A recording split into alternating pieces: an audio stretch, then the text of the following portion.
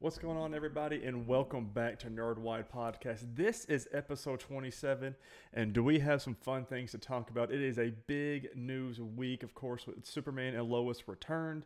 We also have our movie review of Army of the Dead, and as far as gaming, GTA 5 just won't die.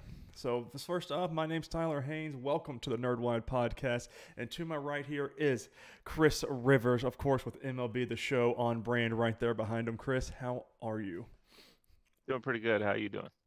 I am well. Of course, we are recording on a early Monday morning instead of a Sunday night. That was my fault, but it's okay because we've got a lot to talk about.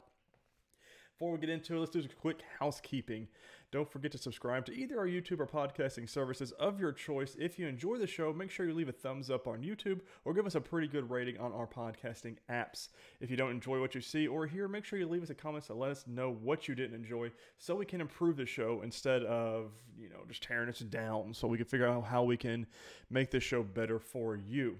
If Right. you want to do more, you can always go to patreon.com/nerdwide. It's three different tiers there if you want to pitch us a couple bucks our way. Right. Help me buy a zombie tiger. Zombie tiger, you want one? No, no, Yeah. Chris, let me ask you this. If you had a zombie tiger, what would you name it? Ooh, Mm-hmm. Uh-huh. that's a good question.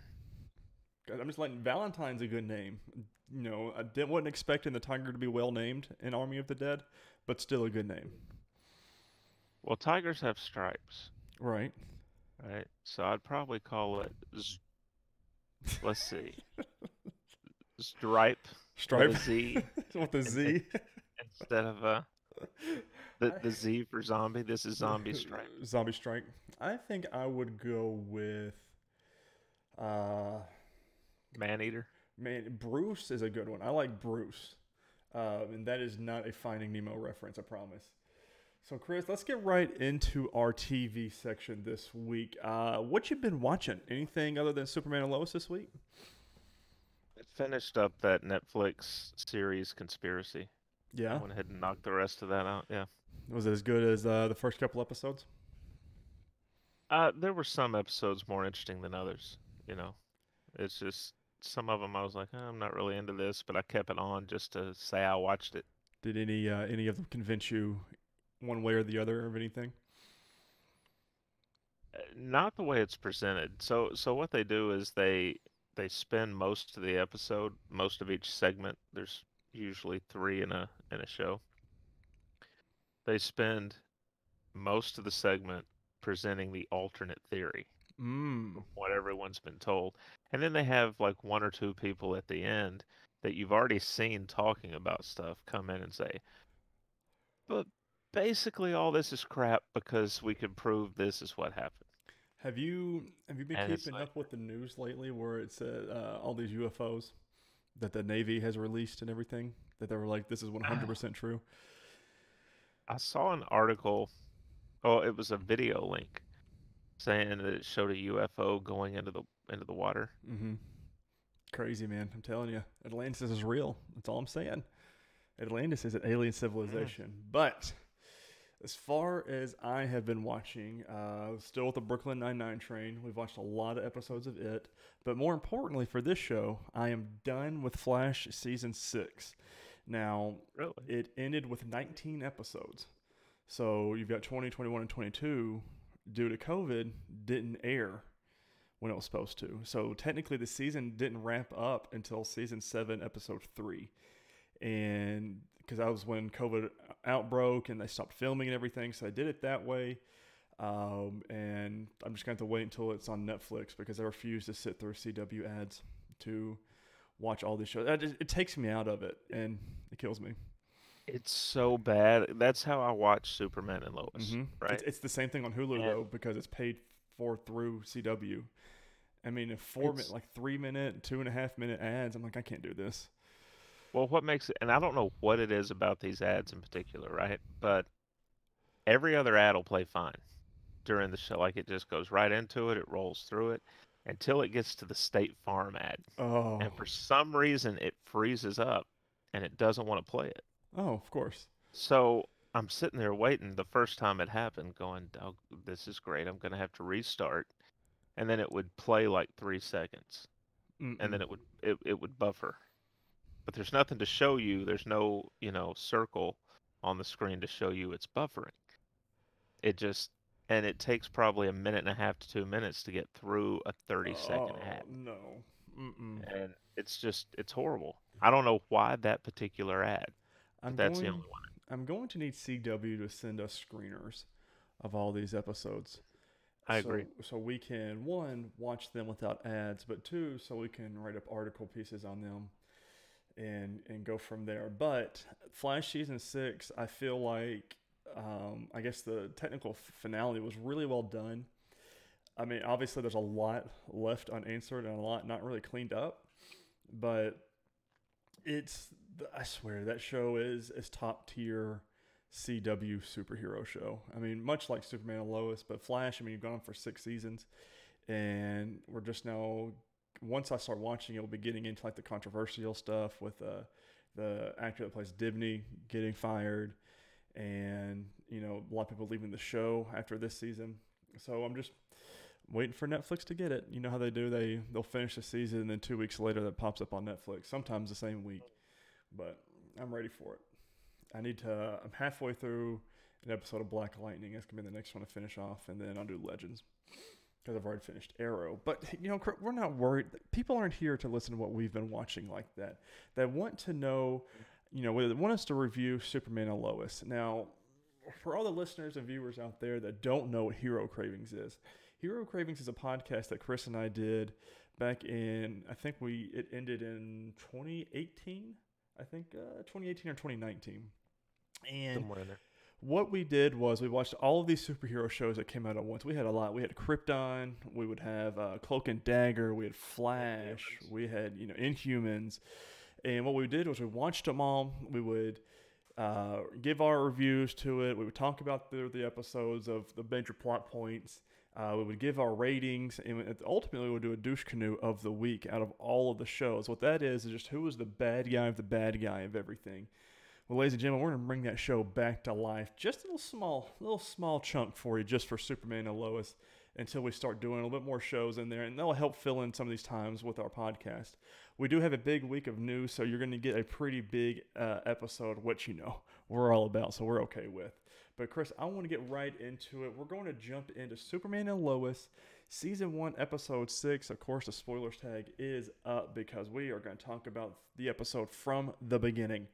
And this one was titled Broken Trust. And I don't know if it was the drought of not having this show for a month and a half, 2 months. But man, this was a phenomenal episode. And I really enjoyed most of it. There were some things in there we'll talk about that I didn't really care for.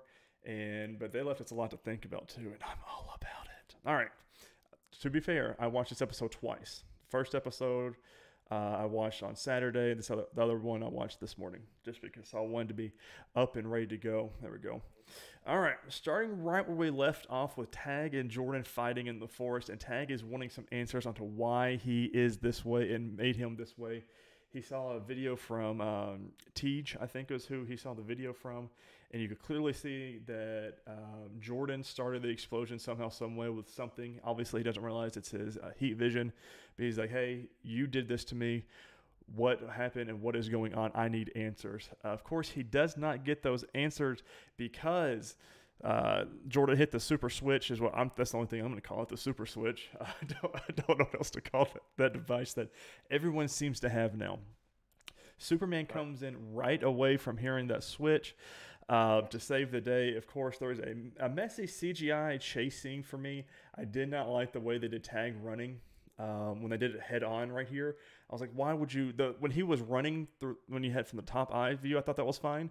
But when they had the camera right here on him, it just looked gross and messy to me. Did not appreciate that. But it ended with a phenomenal train scene. Train goes derailed because Tag runs across the track, makes it melt and pop up a little bit. Luckily, Superman could just heat vision that right down and it just goes away. Of course, Tag escapes. Edge is rallying with the community to get the minds back to work, and he wants Lana to be the head of the community for Smallville, not her husband, which was very controversial. And poor guy can't get a break. He's being made the bad guy, Mr. Kyle here, played by Eric Valdez. Great actor, like Jonathan, which we'll get to later. Just keeps getting the shaft. I mean, he's all for Edge, doing great things for him, making him look great. But all he cares about is his wife, and to each their own. Yeah. Meanwhile, Jordan's powers are going crazy with super hearing, which is what we're assuming is super hearing. Just like Jonathan, they were in the school. Jonathan closes his locker. He thinks he slams it, starts getting a nice little screechy sound that made me have a headache. I don't know if that was the intended point of the screeching, but it works. Jonathan and Jordan go into the boys' bathroom. Jonathan is able to calm his brother down. And this is getting on my nerves. All right, Jonathan just keeps getting just screwed every episode. This poor kid doesn't have, he's backup quarterback now. He doesn't have any powers, quote unquote, that we know of yet. Okay, ladies and gentlemen, we all know at the end of the season, we're going to find out Jonathan does have powers somehow, some way, whether he's flying or he can, super breath or something. We're going to find out he's got powers. I just know it. And then, so he's able to talk him off the ledge. Of course, there's a big game coming up between Metropolis and Smallville, and Jordan really wants to play just to teach all the douchebags that were in his middle school, and I guess it was middle school because he's a freshman this year, that he is much stronger and much better than what he was when he was there. Meanwhile, Lois goes to meet Lana and Kyle to try and tell them Morgan is corrupt and doing evil, illegal activities. I did 2 rolling eye emojis on my notes here, strictly because why? Why are we still trying this? How many times do they have to tell you? I mean, obviously they are so far up edges, they're brown nosing at this point. And especially with Lana getting this promotion, and even Kyle said that, why are we, he just got her big promotion. Why would we want to go and do this with you? He's done nothing great for these people. He said, there's a guy, he threw some random guy's name, that's been out of work for 8 months that Morgan Edge has given him a job. And he says he's got mouths to feed, and you want to go and screw this all up. Which, to each their own. But if Lois is telling you there's something going on, she's this world-renowned author and writer, I would kind of listen to her. But we'll get to that later. Clark and the boys start training where Clark used to train with his dad with his super strength with a nice big log down in the basement right beside the spaceship. Of course, nice little touching scene with Jonathan and Jordan, and telling them, just imagine that's that bully cutter that we're going to play in football, which of course is going to come around later. And he punches the log, leaves a big indentation just like Clark used to with his dad. Of course, this nice little training scene gets interrupted by Sam tracking down Tag and treating him like an animal instead of a kid. The way this guy is talking about a teenager is absolutely horrendous, and that of course comes back later on in the episode as well. Turns out Tag is not in Metropolis. He is actually in Smallville outside of Sarah's house stalking her. Again, talking about the commercials. This is when a commercial break happened. Took me out of the scene. I could care less. We come right back with a football game between Metropolis and Smallville, and I'm going to point out those stands were absolutely empty. I guess it's not a big ticket seller from a little small Kansas City, and Smallville comes to Metropolis to play a team. But the starter quarterback gets hurt due to Jordan's hearing, and Jonathan is officially in the game. Jordan blocks a sack and taunts his old bully, which makes Clark pull him over and tells him to rein it in. I thought this was a great scene. I had to mention this one because you could tell Jordan's letting these powers get the best of him, and he's kind of standing over his bully cutter, just like Juju Smith did with Perfect, if you want to put it in the real world. Of course, Clark pulls him in and pulls him down. He says, if you gotta get this together because this is out of control, which, to each their own. I enjoyed that. Meanwhile, Lois and Luther sneak into the mines, and Tag visits Sarah and accidentally knocks her out with his powers, which, pretty sure she could have died from that. He kind of hit her, and she hit the head on the corner of a table. Whatever, it knocks her out. That's what he wanted. Doesn't take her to the hospital. Yeah, I mean, he probably should take her to the hospital, not some rundown warehouse. That's just, plot holes. But anyways, Smallville gets another touchdown, but after the play, there is a fight, and Jordan's at the bottom of this dog pile, and he cannot hold his heat vision in any longer. Clark runs in. Obviously, you can tell something's going on, but before we get to the ending of the scene, I had to replay this because I could have swore Jonathan threw a guy, but no, he just shoved him. So, nothing big. I was like, oh my God, did we just see Jonathan's powers? And no, it was a little too hopeful. Clark runs onto the field and tells him to just let it out. And what he does is he puts his hand over his football helmet and says, just let the heat vision out. If you can't take it in, just let it out. And Tyler Hoechlin, again, I am a huge fan of him. I've said this every episode and every week. But his acting, I think him and Jordan's acting this whole episode was phenomenal. Both of them did such a good job. And way when he was, you could tell he was in pain from Jordan's heat vision, which is great because it shows, he can still be hurt. Anyways, Tag takes Sarah to an abandoned building in Metropolis and explains his powers to her while saying this is not his fault. There is more at play here, and he thinks Jordan is the cause. That's going to come back later in the episode. Keep that in mind.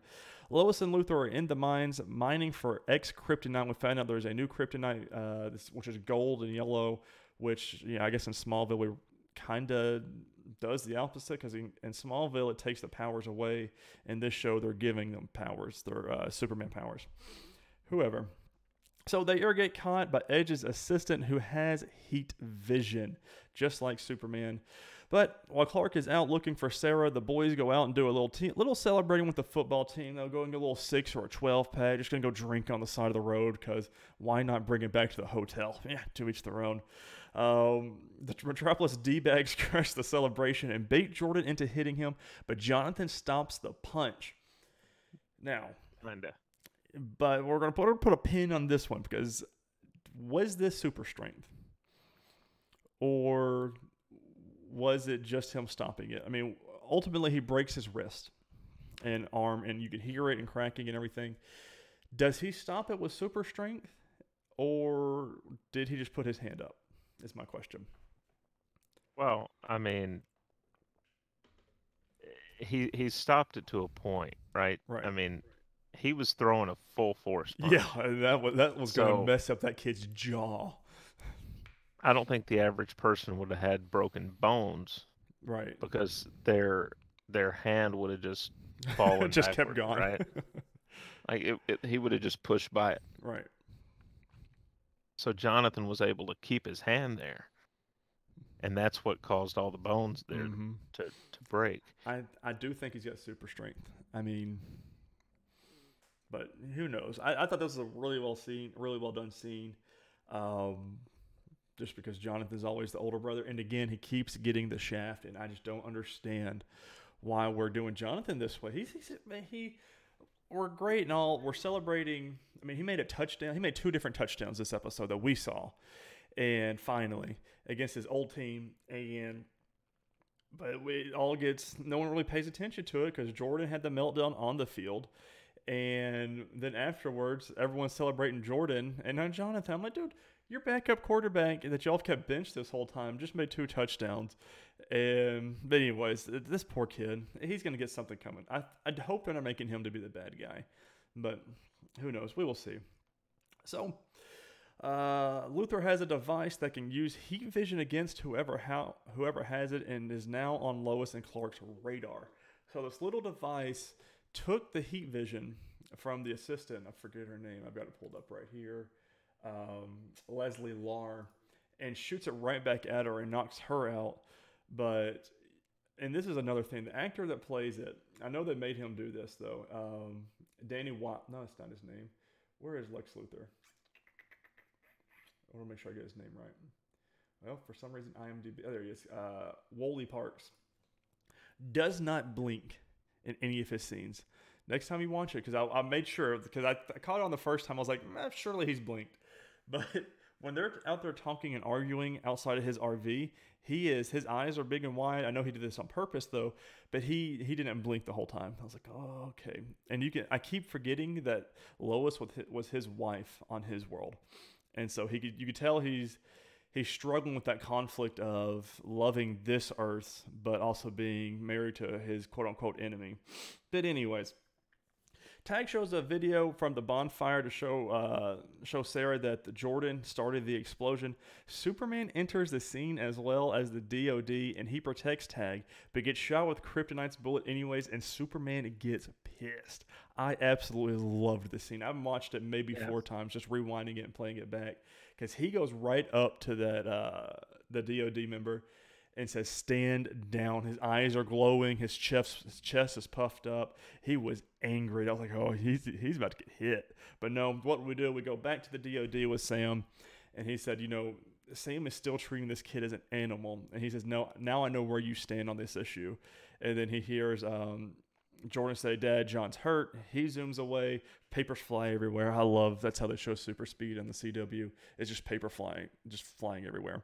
Um, Lois and Lana are teaming up to reveal the truth of what's going on with Edge, with Lana as an inside woman. I like that we are doing this. Of course, Kyle doesn't know. That's going to be a big rift in their relationship. Again, Lana is too good for Kyle, if you ask me. But I'm a Lana appreciator.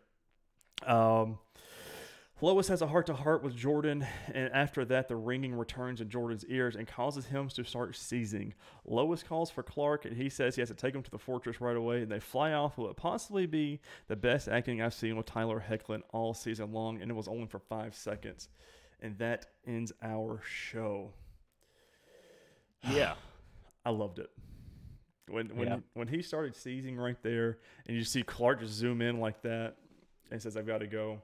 That's just some great acting, and you can see I love that scene, or that angle where he's just showing him come up and then bolting through the clouds at super speed. Mm-hmm. I don't think they could have done that any better. Chris, I want to know what you think of this episode. I really enjoyed it. I thought it was a really solid way to come back from that break. Mm-hmm. Um, we talked at the time they were going on the break about would this hurt them? Right. Like you've got to come back strong, and I felt like they came back strong. Yeah. No, I Um, hope they can finish the season off this way. yeah, Because you have to show. I mean, yes, you've already signed on for a season 2, but you still have to show them that this break was worth it. And I know it's more so for post production, because There's no way they're still filming right now. I think this is all post production that they're messing. The same thing that happened when This Is Us. It was all they couldn't do it because it was all post. They couldn't get into the editing bays and labs and everything. But as far as ratings go, we got a 0.28, which was the second highest rated CW show for this week. And Chris, this is going to surprise you on this one. Supernatural, number 1. I know what you're thinking. Isn't that show done? Well, they did a rerun, and somehow that was still their most watched rated, whichever. I enjoyed it. But Chris, it is time for Tennessee's favorite question. Who is our douche canoe of the week? Now, ladies and gentlemen, if you don't know about this one, we always pick, who's the baddest of the bad, who just makes you just angry every time they come on the screen, or who just screwed somebody over just so bad. And normally we pick it out beforehand, but I said, screw it. We'll do it live this time. And I'm going to put my bet in for Sam Lane. it's not bad. Just the way he's treating this teenager as an animal that's gone awry, when he's just a teenager who's trying to understand these powers and just can't. So that's where my pick is. So, Who you got? well, there's I think two other options. Um, One obviously would be Cutter, Right. right? Just that's kind of self-explanatory based on Your how he was acting. your generic D bag from school, calling him JoJo and saying he's on steroids and everything. Poor kid. Talks about being with his girlfriend now and all that. Oh God, who does? Why would you mention that to? That was one of your friends too. You know what I mean? People letting all that popularity go to their heads. The other dark horse here for a possible douche canoe might surprise you. Uh, Jordan, Mm-hmm. I knew you were gonna say him. Yeah, because I mean, Clark tells him stay here Mm-hmm. after the game. Jonathan tries to do the right thing and stay in the room, but Jordan just he's that stereotypical kid that is finally popular, Mm-hmm. and the guys he wants to be cool with are like, "No, come on, man, let's go. The liquor store's down the street." And he's like, "Okay," Right. Yeah, even it's though just he right down knows the it's the road. wrong thing to do.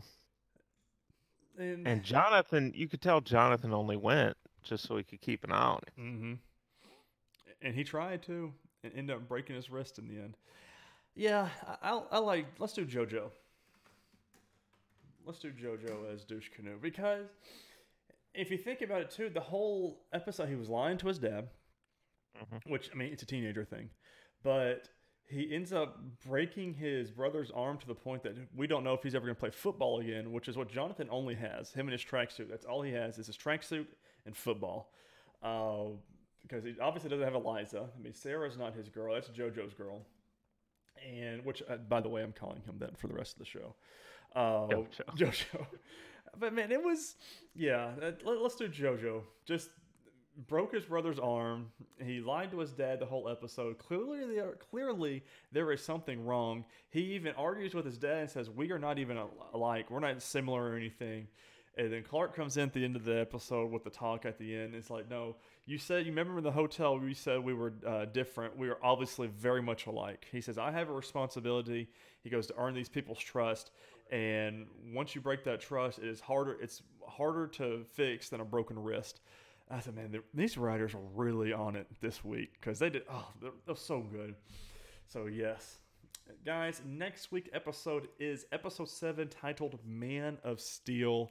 And I feel like this is going to be the best one yet. I mean, you have to. With this name, you have to. There's nothing else I can say there. All right. Spoilers tags are off. Chris, let's get right into our news. We've got 7 news articles right here to read for you. Number 1. AT&T is officially merging with Warner Media and Discovery, bringing together several news stations. We're going to IndieWire.com on this one, and this is by Zach Sharf. AT&T has announced a $43 billion deal that will spin off Warner Media and merge the media powerhouse with Discovery, bringing together the likes of CNN, HBO, Warner Brothers, HGTV, Oprah Winfrey Network, and Animal Planet under the same roof. The merger will create a new business separate from AT&T, which the Financial Times reports could be valued at as much as $150 billion. They put in the parentheses here, though CNN notes the new company will also carry a $55 billion in debt. Bloomberg reporter Ed Hammond first reported the news. Interesting. Comcast and Disney is not buying this one, so take that. So what's weird about this, right, is obviously Warner's streaming service is HBO Max, Mm-hmm. right? Discovery just launched Discovery Plus. That they did. So I wonder if they're going to leave those separate or if they'll merge them together. So all the Discovery stuff is under a Discovery tab within HBO Max. I mean, what? I think it would have to depend on Discovery Plus's numbers. I don't know how well it's doing. I know my mother is a Discovery Plus. I said, Mom, there's too much stuff out there. I don't understand what you're getting from that. But I mean, that's the target audience you're aiming for. And I mean, they've got her hooked. And she says, you use my password whenever. But if it comes to HBO Max, I mean, I think that's what they should do. But then again, who listens to our opinion, Chris? Besides everybody that steals our ideas. It would kind of be good, actually, if they merged them, because the whole point of streaming services in the first place was to give people an option to cable. Right. So that, and everybody started cutting the cord, right? Getting rid of cable, streaming what they wanted to watch. Now there's so many streaming services that if you have a varied taste in programming, if you subscribe to everything that you want, you're paying more than you would have paid for cable. Right. And that was what's supposed to kill cable. And you might as well just have it at this point. It makes no sense. But something that does make sense, I've got two different news stories here about animated DC shows. This first one, a lot of people were excited about. Bruce Timm, J.J. Abrams, and Matt Reeves are teaming up to produce a new Batman animated series for Cartoon Network and HBO Max. We're going to Polygon.com from Susanna Polo for this one. So J.J. Abrams, the Batman director Matt Reeves, and Bruce Timm will spearhead Batman Caped Crusader, a reimagining of the Batman mythos in a new animated series Warner Bros. Announced on Wednesday. Abrams is famous for his work on Alias, Lost, Star Trek, and Star Wars, while Reeves is in the thick of helming the Robert Pattinson-led Batman reboot that's coming in 2022. But it's Bruce Timm's involvement that may get the most fans to sit up and listen. Tim was one of the co-creators of Batman the Animated Series, the highly influential animated television show that was many a kid's first brush with the DC Comics superheroes.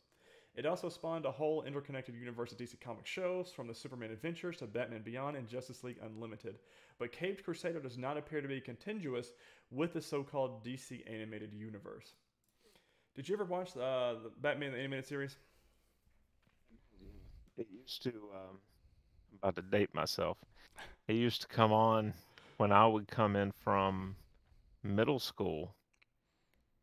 It was in the same block with stuff like Beetlejuice, the Beetlejuice cartoon, Mm-hmm. Darkwing Duck, Oh, I love um, Darkwing. stuff like that. So yeah, I watched it quite a bit. Is this One of, something you're going to be tuning into then? oh yeah, yeah, yeah. And speaking of that, another one we got going with this news story, same day and same news conference. New kids animated show titled My Adventures with Superman coming to HBO Max and Cartoon Network. Now, what's great about this one is, again, we're talking about Superman a lot because the show and Henry Cavill just the best Superman ever made. But this one's great because who is voicing Superman? Jack Quaid. Yep, that's right. Huey from The Boys is officially Superman and Clark Kent. Now, we're going to Variety.com by Monica Marie Zorilla. Is it a bird? Is it a plane? No, it's Clark Kent and Lois Lane in an all-new family-friendly animated series of Jack Quaid from The Boys and Alice Lee from Zoe's Extraordinary Playlist, voicing America's most recognizable super sweethearts. HBO Max and Cartoon Networks announced a 2-season series order for My Adventures with Superman, which follows the Man of Steel and the dogged Daily Planet reporter in their 20s, as well as their best friend Jimmy Olsen as they begin to discover who they are and everything they can accomplish together as an investigative news team. Aww. I think it's gonna be fun. It's coming. Both of these are coming to HBO Max, so they're obviously gonna be a watch. Yeah. Next up, we have got Amazon has renewed their Wheel of Time series for a second season ahead of the season 1 premiere. We're going to a small website known as comicbook.com by Christian Hoffer. Amazon has officially given the green light for season 2 of the Wheel of Time. While we haven't seen even a full-length trailer for the show, Amazon seems very confident in its upcoming fantasy series and has renewed it for a second season. Comicbook.com first reported on the renewal after the Wheel of Time's Twitter account leaked a photo of the first script of the second season. Production of the first season wrapped earlier this week, and show is expected to be released later this year. That is a book series I have heard a lot about. I just have not read it yet. I don't know if it's going to be like The Invincibles for me, where I watch the show first and then want to catch up on the original material, or what I do with that. But that's exciting. Amazon, obviously, with The Boys, Invincible, their Lord of the Rings series that's going to be coming out. They're pumping out these good TV shows, and I'm excited for this one. There's a lot of people excited for it, but again, they signed in for a season 2. We don't even have a trailer out for season 1, so take that how you will. And some not so good news for you Star Wars fans out there. Star Wars Rangers of the New Republic is no longer in development. We're going to Collider.com by Scott Campbell. Star Wars series Rangers of the New Republic is no longer in active development for Disney+, with the news coming buried in a report from Variety.com covering Dave Filoni's promotion to executive creative director at Lucasfilm. Put a pin in that, we'll come back to it. Which actually happened last summer but wasn't updated again. We'll come back to that. Rangers of the New Republic was one of the many Star Wars projects announced at last year's Disney Investor Day. But it looks as though it's the only one not currently moving forward. Presumably, the decision is down to Lucasfilm and Disney cutting ties with the Mandalorian's Gina Carano, who is widely expected to headline the show, given that the former MMA fighter's Cara Dune was literally made a Ranger of the New Republic in Season 2 of Jon Favreau and Filoni's streaming exclusive of The Mandalorian. I think that has a lot to do with it. With we talked, in the past. I think it was last year when she got sacked from playing in Disney stuff anymore, and due to her views and stuff she was spewing online. Does not come to a shock to me. Again, it was very early in production. They only had a title card for it, so it doesn't surprise me. If that means we get more stuff, they're going to focus on different things. I'm sure we'll get a new show that was going to take the place of that, but I think they'll announce that this year's Investor Day. But Yeah. speaking of this year, we got two more release dates coming at you. Brooklyn Nine-Nine's final season, which is season 8, premieres on NBC on August 12th. And then DC's Titans season 3 comes out in August. Of course, we're keeping our eye on that show because we loved season 1 and 2. They announced it with all the cast and members just doing a quick little video. Each people they're all out on their own. They cut the videos together. So season 3, August. I mean, we don't have a hard date for it yet, but it's of course coming straight to HBO Max. I imagine they're going to do. I wonder if they'll do a weekly episode, or if it'll be all lumped into one. I don't know. Kind of odd though, right? To announce it that way, Yeah. because they've been filming. Yes. So why would? And especially not all. They weren't even together. Like some people were at their Right. homes. Some people were in their Sure. trailers. I mean, Titans are doing things differently, anyways. So it's Yeah. again, it's Warner Brothers and DC at this point. But I feel like they're trying to gain traction for the show because it hasn't been talked about since we got our casting news from our characters. But who knows? Yeah. Speaking of releases, Chris, Thursday, May 27th, Ragnarok Season 2 comes out on Netflix, which is a little Scandinavian show. It's a little hidden gem. I like the first season. Second season, I'm looking forward to. Friday, May 28th, a lot of people are looking forward to this one. Lucifer Season 5, Part 2 comes out. Of course, Season 6 is the last season. But this one, we actually have God on the show. A little minor spoiler there, but it's going to be a good one. And that is all we have for our movie section, or our TV section today. Remind me real quick. Who did they cast as God? The Allstate guy. Oh, Dennis Haysbert. Yep. He Yeah, is God. okay. He's got the voice for it. Yep. All right, so on to movies. So first off, did you watch anything extra or just the one that we watched for the show? I started Brave for one of my podcasts I listen to. They're doing a Pixar in review. I started it, have not. I maybe gotten 15 minutes in. That's about it. Gotcha. Yeah, I didn't watch anything else either. I've been grinding a lot on the games, and if I watch anything for the first time, especially, I try to watch it so I can pay attention to it. Right. If I'm rewatching something I've seen a million times, I'll throw it on while I'm Yeah. gaming. But, so this week we watched Army of the Dead, Mm-hmm. and the basic rundown on this is the government is transporting Zeus, who Yeah. is a zombie, and the way he gets loose is this couple's just gotten married in Vegas, and the bride is so happy that her new husband has made an honest woman of her. Mm-hmm. She decides to give him a blowy as they drive down the road. Yes. He's not paying attention, obviously, to where he's going.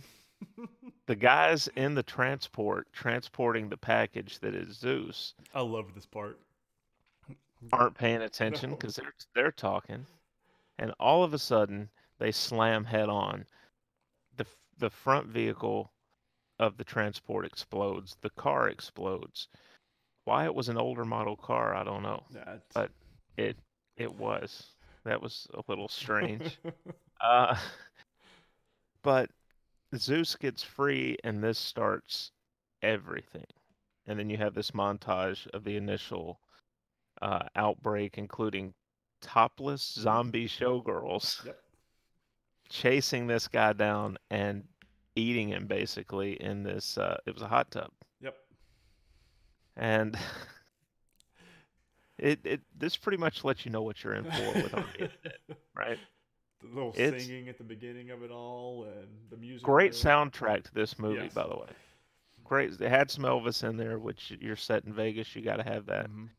But really, really good soundtrack, and they use the music well, uh, in spots. So essentially, just to finish setting it up, because it is new, so we don't want to spoil a whole lot. Mm-hmm. Dave Bautista's character is Scott Ward, and he, during the initial outbreak, he's fighting as many of these things off as he can. The big point for him, though, is that apparently his wife starts to turn, and he realizes it. He goes into the room where she's at, takes a knife, and just right through the top of her skull. And that's something I didn't really understand. It makes it a little bit more dramatic, I guess. Yeah, But he had the gun pointed at her. You know, he couldn't shoot her. yeah. I mean, a quick and easy kill. It's a little bit more personal to me to stab a knife through your wife's brain. I feel like, and it's slower. I feel like if you shot her, it'd be quick and easy and it's done. But it was a little bit more personable. I don't know. I would have shot my wife. I'm just, you know, if she was a zombie. I mean, I'm not doing it slow. I understand it's a whole You set piece and everything, but I would have shot her just to make it you quick and better easy.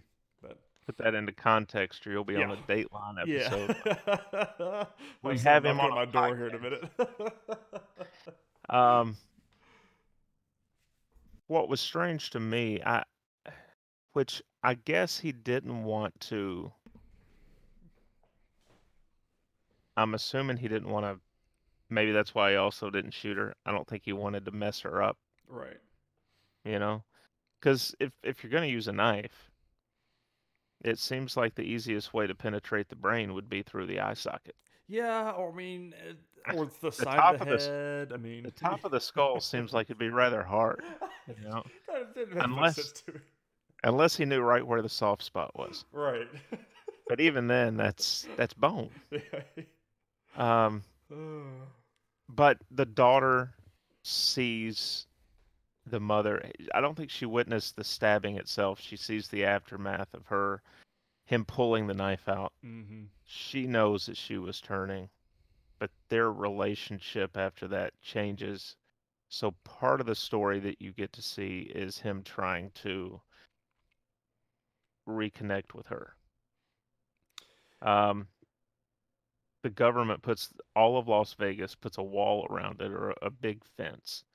We're getting the this is more of the immigration debate Mm-hmm. kind of finding its way into a story because there's this huge fence put up to keep people that are different in, as well as a tent city set up outside to keep people that are mainly different um, quarantined just in case they infect other Yeah. people.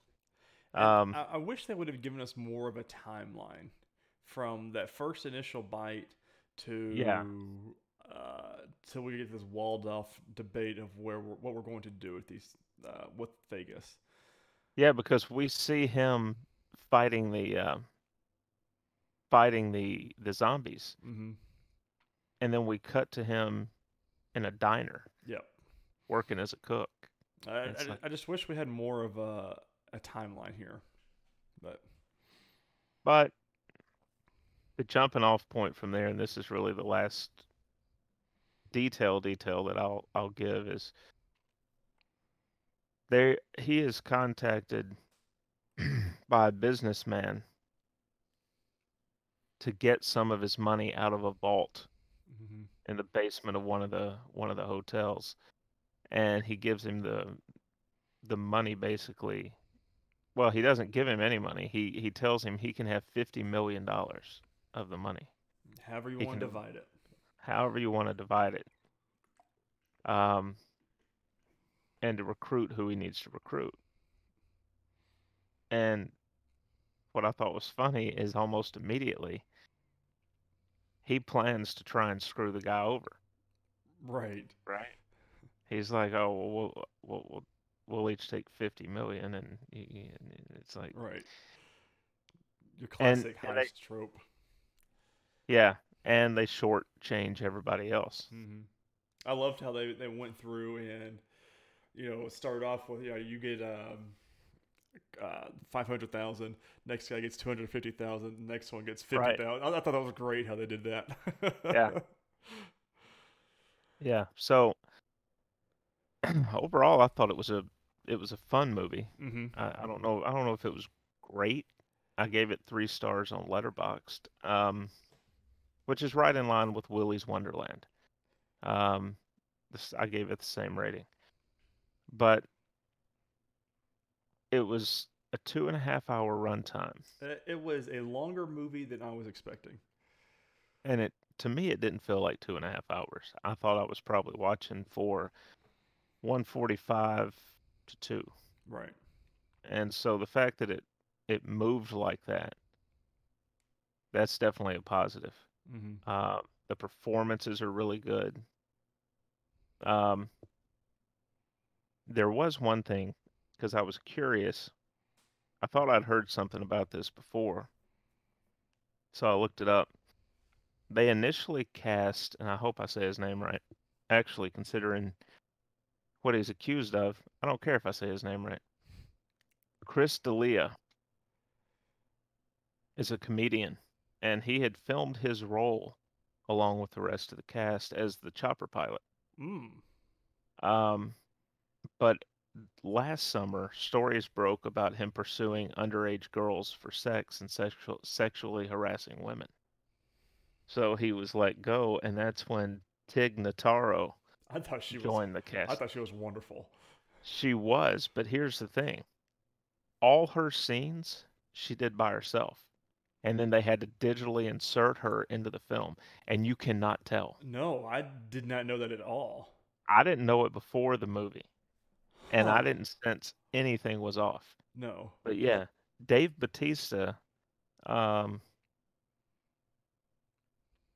still, I don't think, has met her face to face, even though they're in scenes together. Right. Huh. It's weird. That's It's pretty cool weird. though. Um,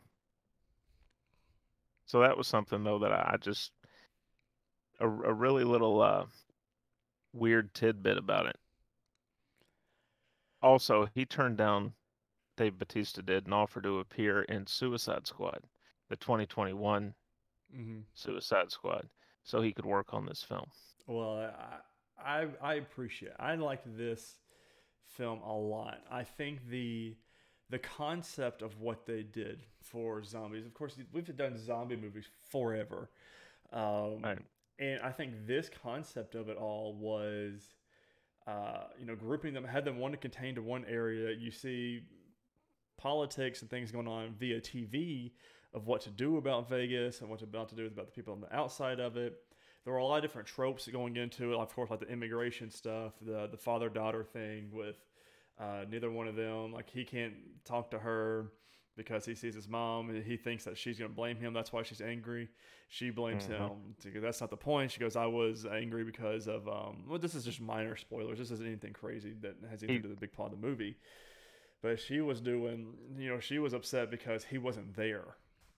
And which, classic trope plays into it towards the end.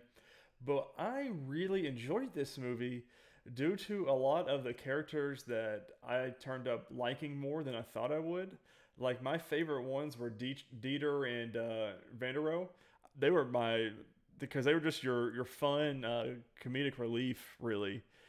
right. And the way that the zombies works, I'm not going to spoil it because there's an anarchy, there's a hierarchy of how the zombies are. I thought that was fun. There's obviously Yeah, more you have to to. it. I mean, they're doing the prequels. There's even talk of doing a sequel to this. I really hope the prequel, which I'm sure it is the zombie outbreak. because the trailer that you see, if you've ever seen a trailer for this movie, it's all of them fighting zombies and everything. That was pretty much the first 5 minutes of this film. That was that little montage at the Yeah, beginning. and I want to see that. Like how Dave Bautista obviously had some military training, um, but he's a food truck. We find out he's a food truck employee. Like he owns his own truck. I forget what he was cooking. Um, but I thought it was real well done. A lot of these actors we've seen in things. Theo Rossi, who played the d bag cop Bert, he was a douchebag in Luke Cage. Garrett Dillahunt, I don't know if you recognized him, but he was in The Gifted as one of the douchebag federal officers. I mean, we had a lot of tie-ins to our shows through a lot of these people, and I felt it was so fun. The way that it ended left you a lot to think about. Obviously, it sets up a sequel if they want to do one. Really hope they do. I know for sure they've signed on for a prequel, but I just the the way that they did it, and you could tell some of the scenes weren't filmed the best to me, and you could tell were like in a green room or a blue room, but I really enjoyed it. The way that they did some of the like the vault scene, uh, the way that some of these zombies died and acted, I thought were really cool. But there's a lot of questions I have from it. But I really enjoyed the movie throughout, and to me, this one gets a B minus. Mainly because it's a different zombie movie than we're used to. It's not just they're all brainless idiots and just your classic like Walking There's Dead. some of those. Yeah, I mean there were. I mean, get the hierarchy and everything, and they Yeah. said that going into it towards the beginning before they went back into Vegas, and they really don't touch on it that much because they don't know about all of Yeah. this. I want to know more about Zeus. I like they came from Area 51, and Right. that was one of my favorite parts was the two army guys just sitting there talking back and forth, trying to think, oh, what do we what do we think we're transporting? Well, considering where it came from, it really could be. They never said aliens, but they say, oh, it could be.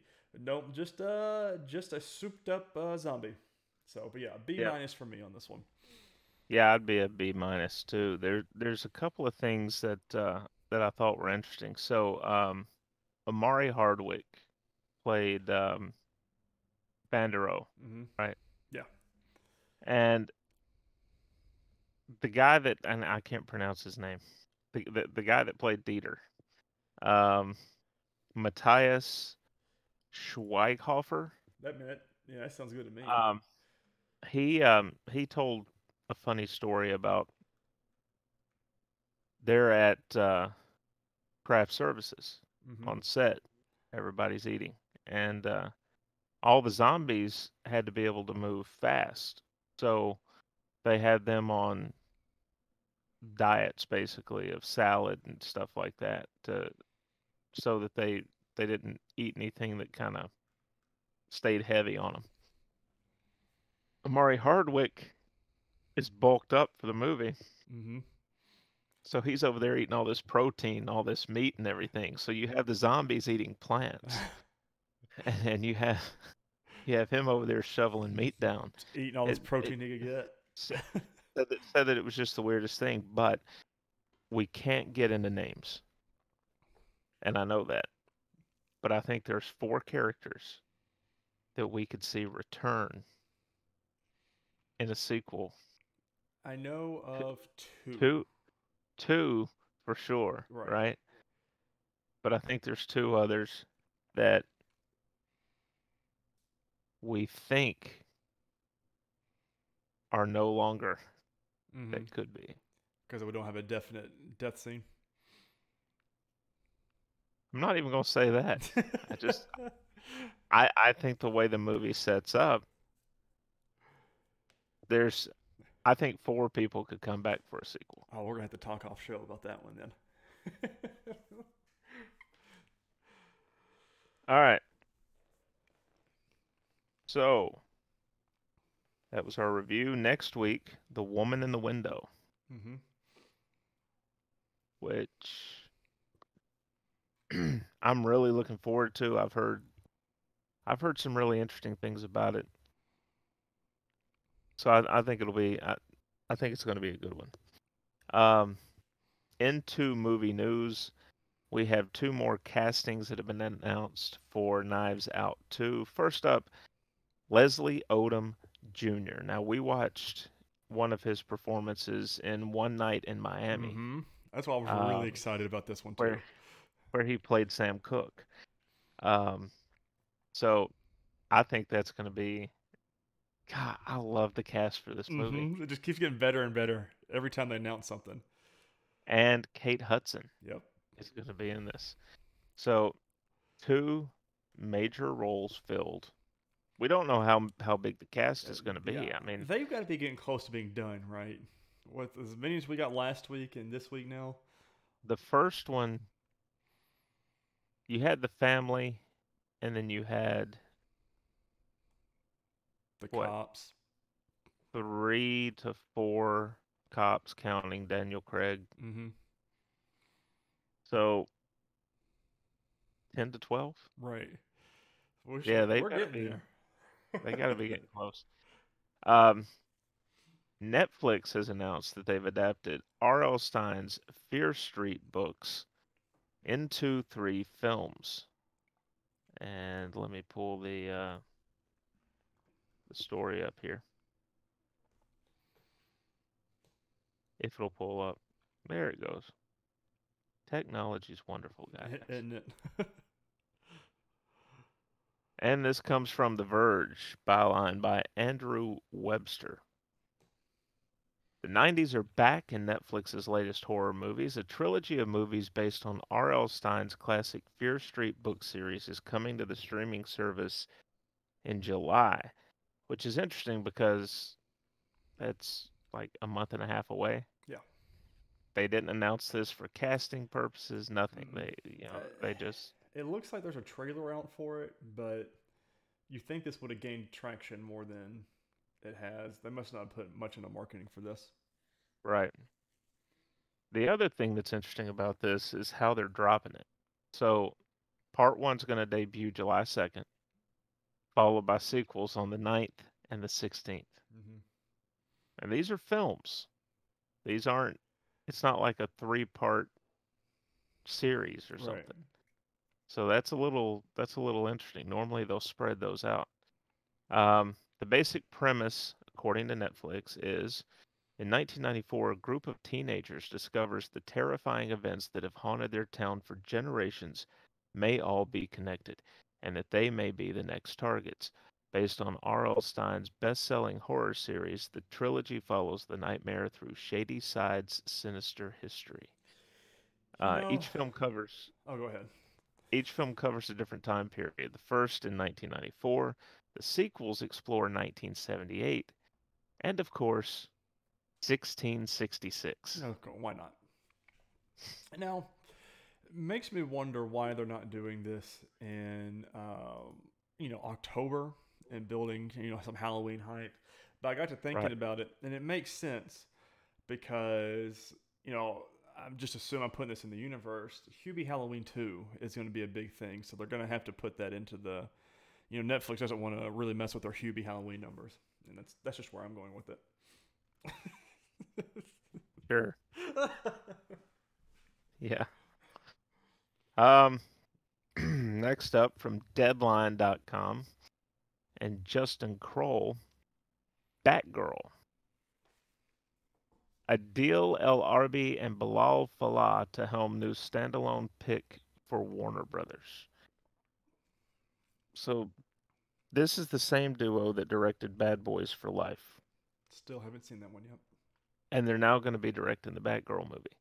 It's going to follow Barbara Gordon, the daughter of Gotham City Police Commissioner James Gordon.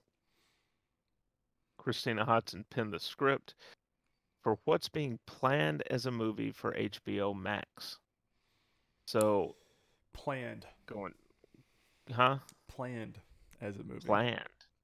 Planned as a movie for HBO Max. Mm-hmm. Straight to the streaming service. Um,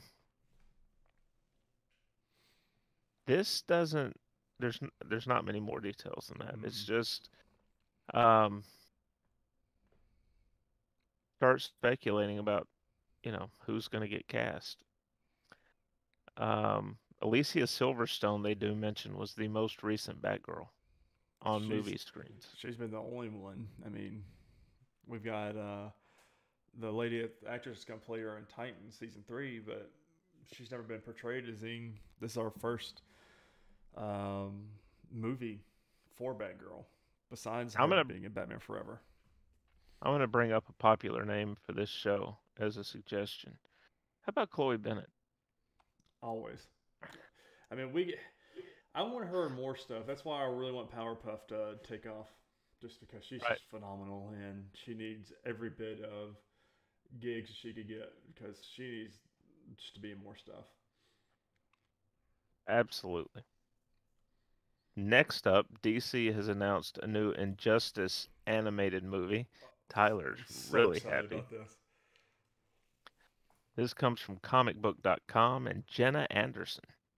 One of DC's most popular Elseworlds tales is officially getting the film treatment as Warner Brothers confirmed Injustice animated movie will be the next title in the studio's slate of animated films. Little in the way of details have been revealed, but it will seemingly spin out of the popular video game series and comic series of the same name. A sneak peek of the film will be available as part of the upcoming home release for Batman The Long Halloween Part 2. So there's some incentive to go Yeah. pick up a physical copy of that. Um, no other details surrounding the project, including a voice cast or release date, are available at this time. I'm so into for this. I can't wait. Oh, I can't wait. I I've got both games. I mean, they're sitting on my shelves over here. Hmm. I This will make me, once this gets closer and closer to releasing, it will. I'm going to go through and play both of the story modes on there. And I've got the comic series of Injustice 2. I never got the first run, but the second run is phenomenal. Like it's so good. Essentially, it's superheroes and villains against each other. Hmm. Like Superman is the main bad guy, and I can't wait for it. I'm glad it's animated. Would I have wanted a live action? Obviously. Does DC have the staff and cast for that yet? Nowhere near it. But their animated shows and movies are some of the best, and this makes me really excited.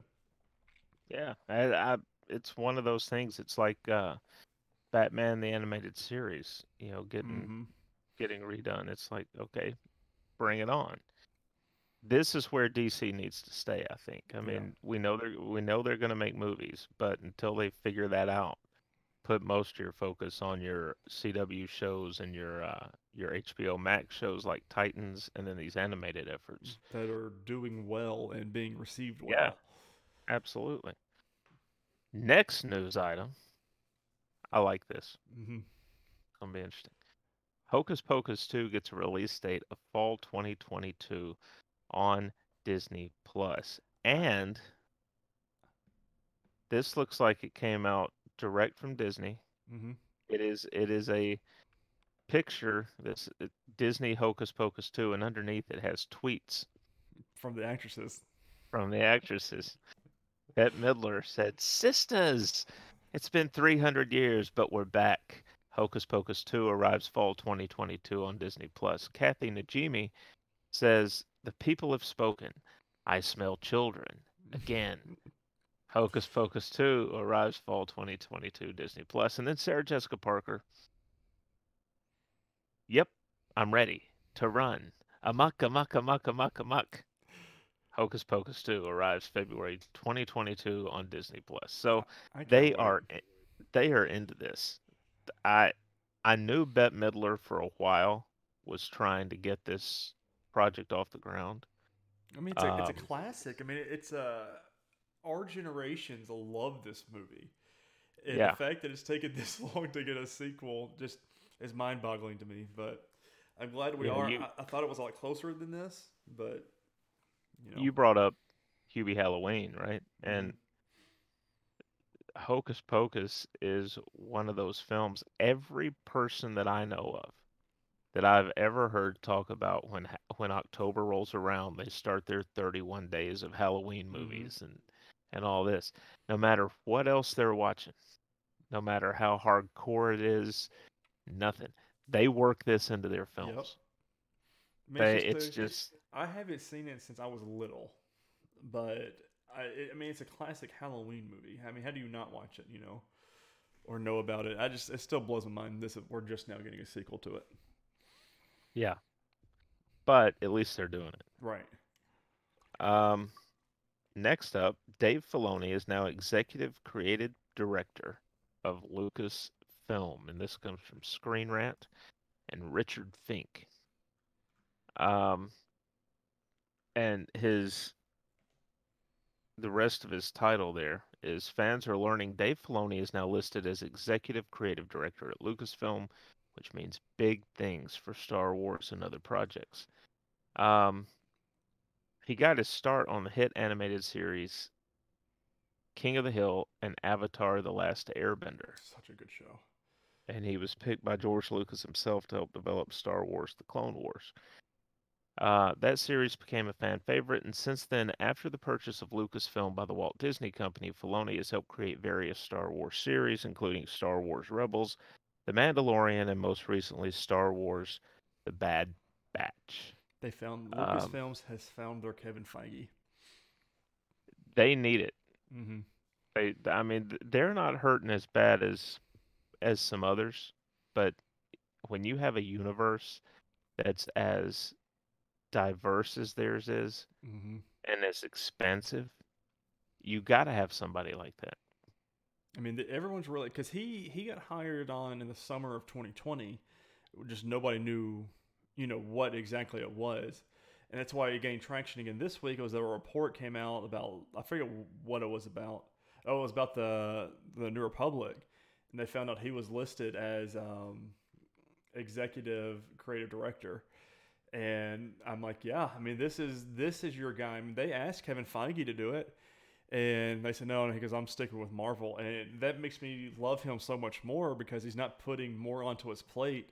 Where I mean, he's got this film series and TV shows now that are just hit after hit after hit, and I mean, he knows where his audience is. I mean, he loves Star Wars too, and he said it in the past, but I mean, I am all about Dave Filoni being the Kevin Feige of Lucasfilm because we're about to turn it up a notch. And I mean, The Mandalorian's phenomenal.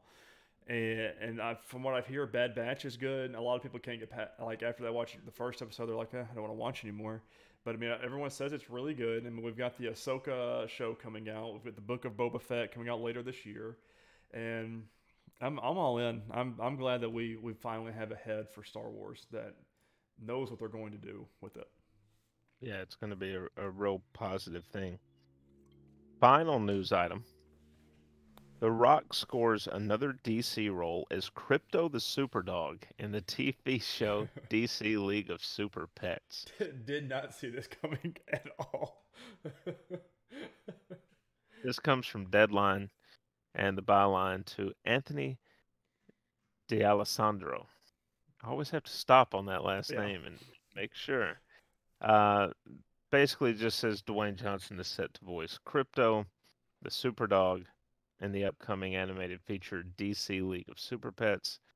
Um, his production company, Seven Bucks, has also signed on to produce, so he's got even more Mm-hmm. investment in this.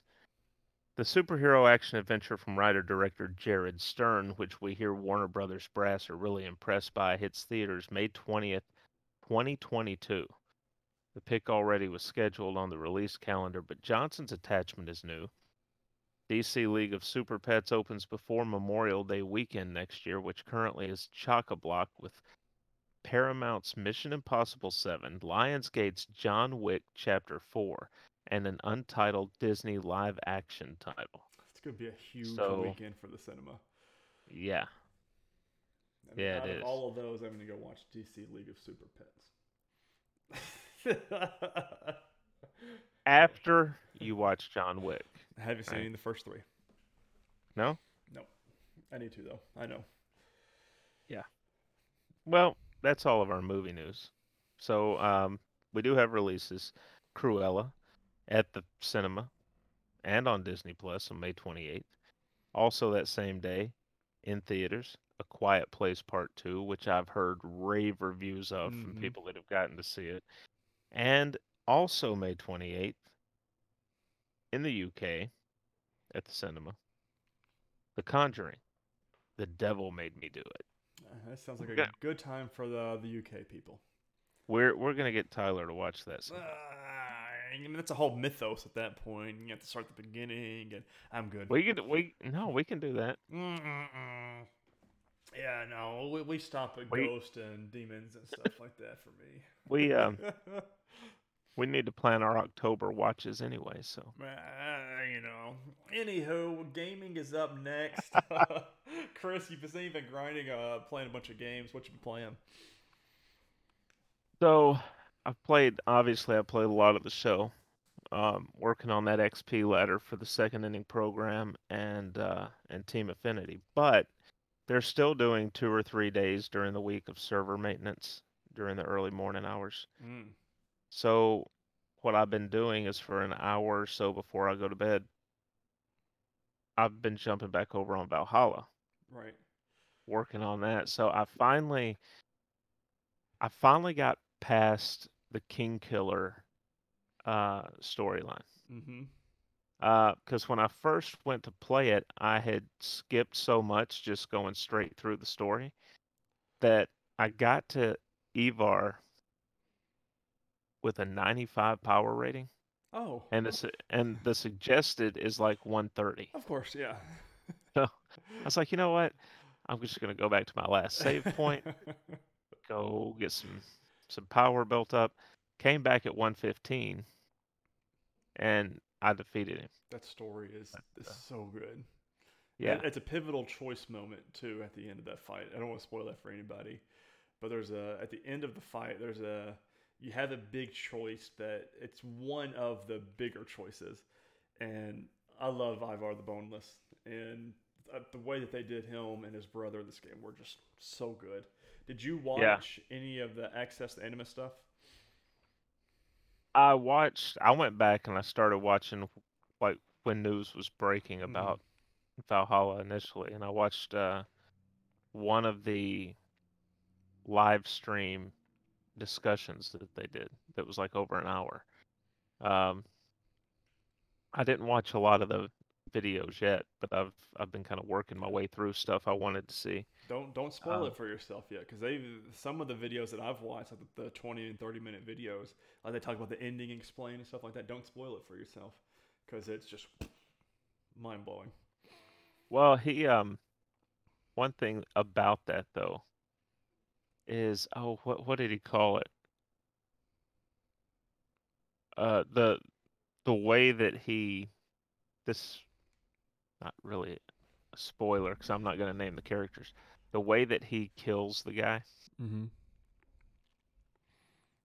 I can't remember what he called it. Was it like the Bloody Eagle Oh, or the Blood something like Eagle. that? The Blood Eagle, yeah. Oh, that's a huge thing in Viking lore. Could And you imagine? I like so. For those of you who don't know what like a Blood Eagle is, they tie you up or someone holds your arms. This is in Viking culture. Like this is to it's to disgrace. It's like it's a horrible thing. So they tie you up and they slice down your spine from your neck down to your lower back, and they rip your skin back, and then they pull your lungs out from behind you, from your chest into your outside of you, and it's called the Blood Eagle ceremony. It's like for what you do for like low honorable people, people that just are just a disgrace. I mean, to the guy that did it to, to each their own. But We man, that could was say rough. too, it's done while you're alive. Yes, no, you're not dead. No, this No, is this is the reason they call it that too, because you look like an eagle once everything's done, but you're screaming out like one as well. Because I mean, it's pretty painful, I'd imagine. yeah. So I don't want to find out what that feels like. no, I'm good. I think I'm fine with something else. Old age. So what have you been playing, Tyler? Of course, I am nonstop on Destiny 2. I can't of course, Vault of Glass was this weekend, the remake of the Raid that came out 6 years ago, and But I finally got Mass Effect in. It came in on Thursday, and I've played maybe 2 hours in it. I'm officially the Spectre, Commander Shepard Spectre, which is their big title in the game. I'm just got to my first world. I'm still, I guess I'm out of the prologue now. I guess, but I haven't. Destiny has taken so much. I'm 100% addicted to Destiny again, and I can't stop. I really can't. And Destiny is your MLB the Show. yeah, it's just, I That's that can't not stop playing it. play it all the time. Right. And like I've got, I mean, resets tomorrow at noon, and I'm already thinking about what I'm gonna do in it, and oh, I can't wait. I need to find me a clan that to play with more than anything. I've been playing a bunch of solo stuff, Mm. but those are my games. Chris, we got four articles for the article news here for the gaming sphere. Of course, I said the first a little bit, teased it. Number one, 8 years after the launch of GTA 4, well, it's coming to a next gen on November 11th. We're going to techradar.com for this 5. one. GTA, what did I say, GTA 4? You said Oh, 4. I meant GTA 5. So this is on techradar.com by Samuel Roberts and Vic Hood. GTA 5, PlayStation 5, Xbox Series X is happening. The iconic GTA 5 will have released on 3 generations of consoles after it arrives, expanded and enhanced on the new consoles this November. More than 7 years after its first release and 130 million copies shipped later, GTA 5 and its multiplayer component, GTA Online, is still enormously successful for Rockstar Games and Take-Two Interactive.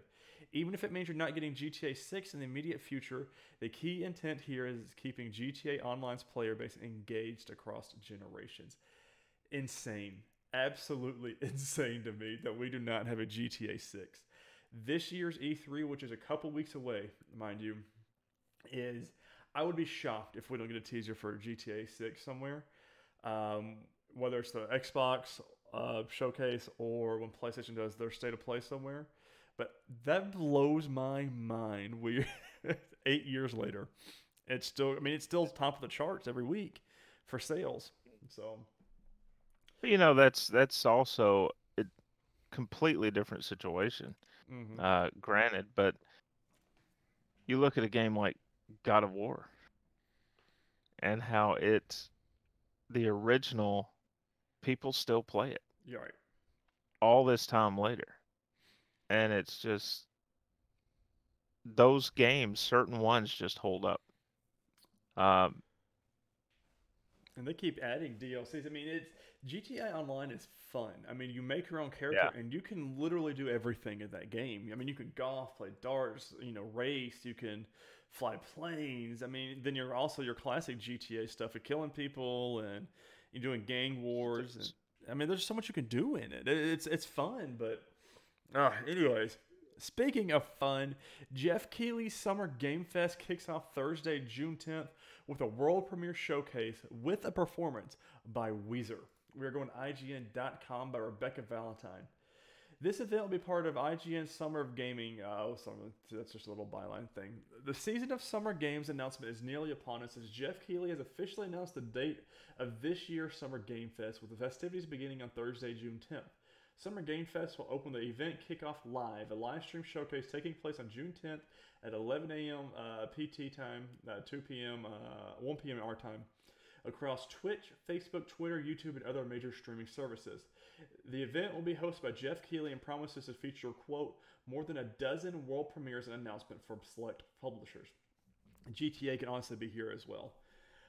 Alongside new major announcement, Kickoff Live will feature Day of the Devs, an indie game showcase headed up by I Am 8-Bit and Double Fine Productions. And it will be also include a performance by Weezer, who will perform a new, quote, stream safe game soundtrack song. That Summer Game Fest promises will be freely streamable across Twitch, YouTube, and anywhere else without being blocked or losing monetization.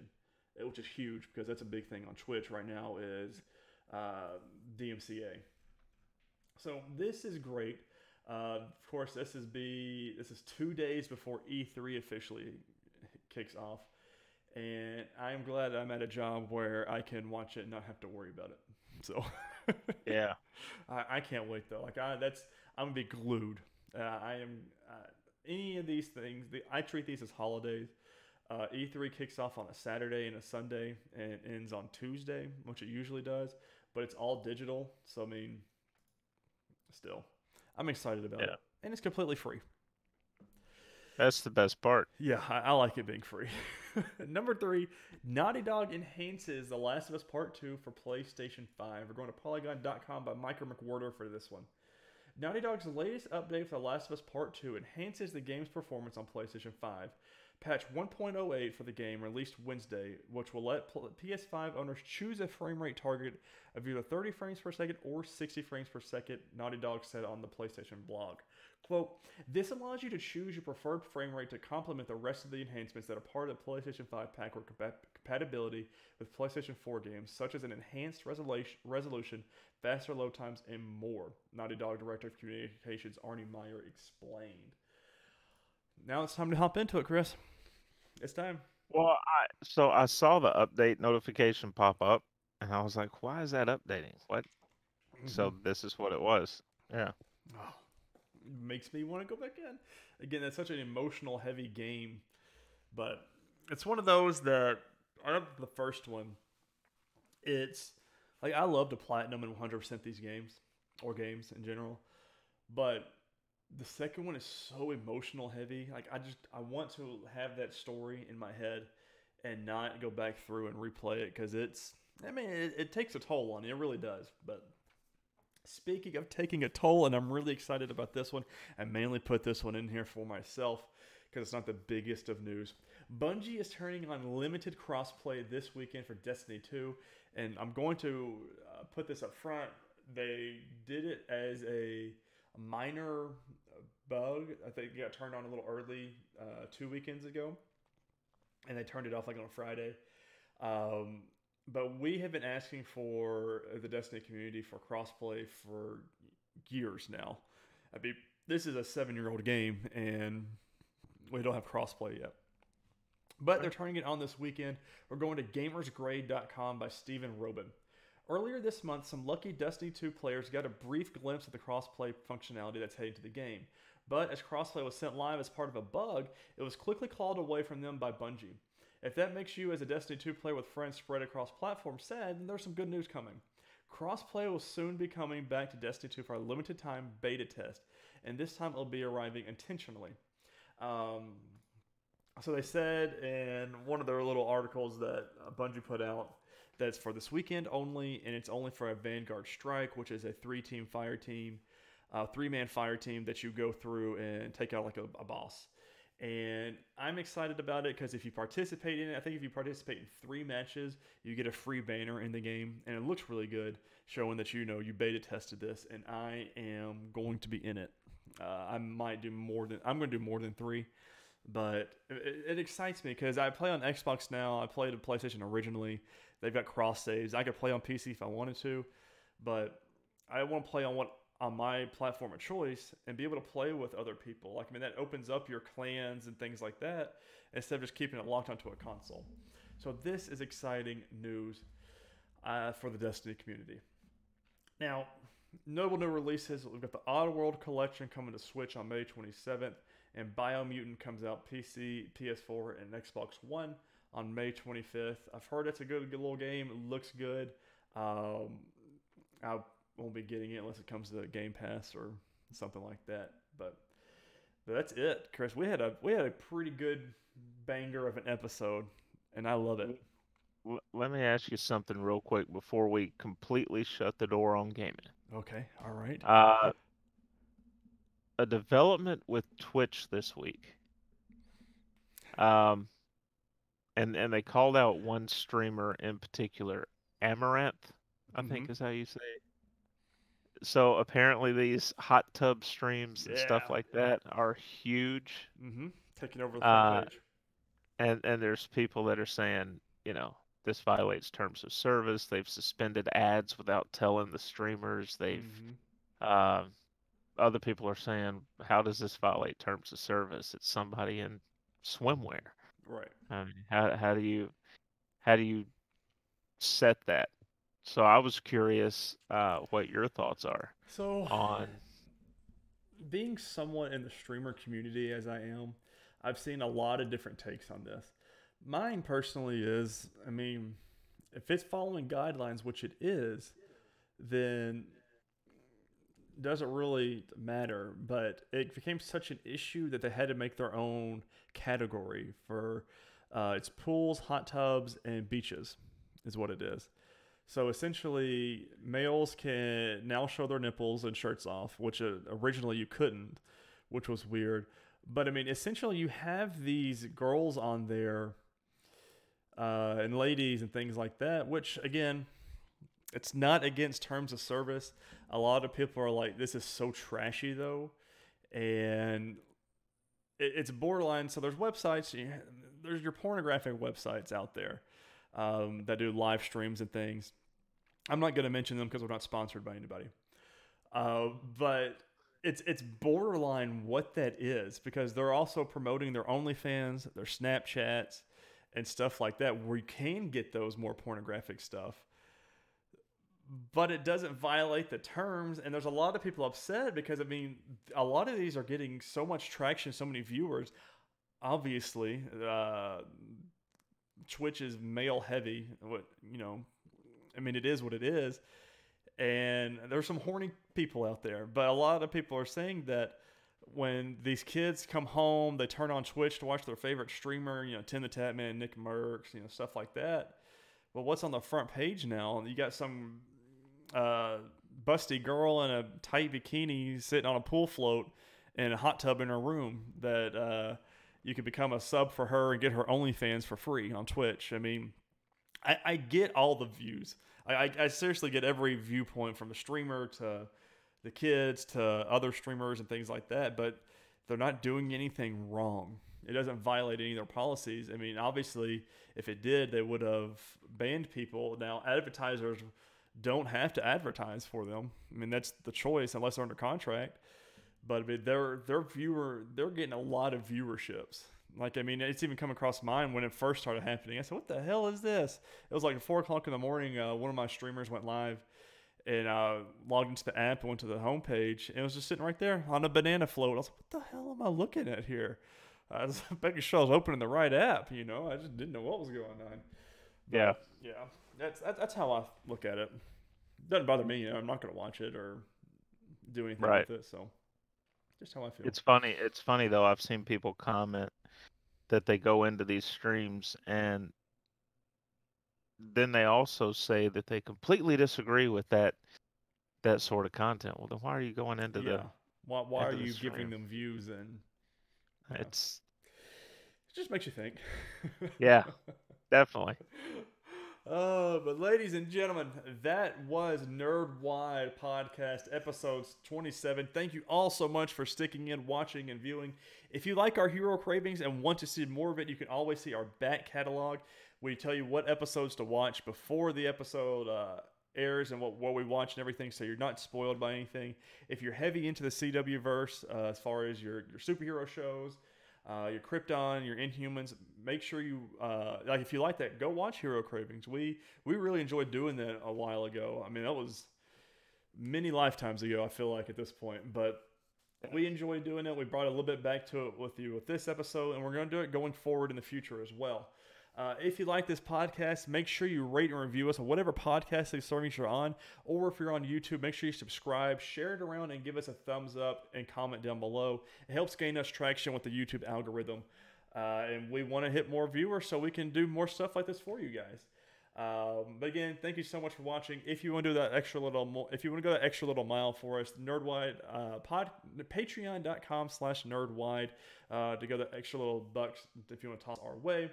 If you want to follow us on social media, you can follow the Nerdwide account at nerd_wide, or if you want to follow me on Twitter, Ty_Haynes, or if you follow Chris, that's MavTN7. But guys, this has been Nerdwide Podcast, episode 27. Make sure next week you're watching A Woman in the Window, or is it A Lady in the Window? The Woman in the Window. Nailed that part. Make sure you watch a Superman and Lois, episode 7, Man of Steel. And let us know what you've been watching. If you want us to watch anything that you're particular about, let us know. If you want us to read anything book-wise, we've got an opportunity coming up soon for Chris here soon. Let us know, guys. If you need anything, if you want us to do anything different, comments, and we're always a DM away on Twitter. So, guys, thank you so much for watching and listening, and we cannot wait to get to you next week. And make sure you're washing your hands and making sure you're getting vaxxed. Later, guys.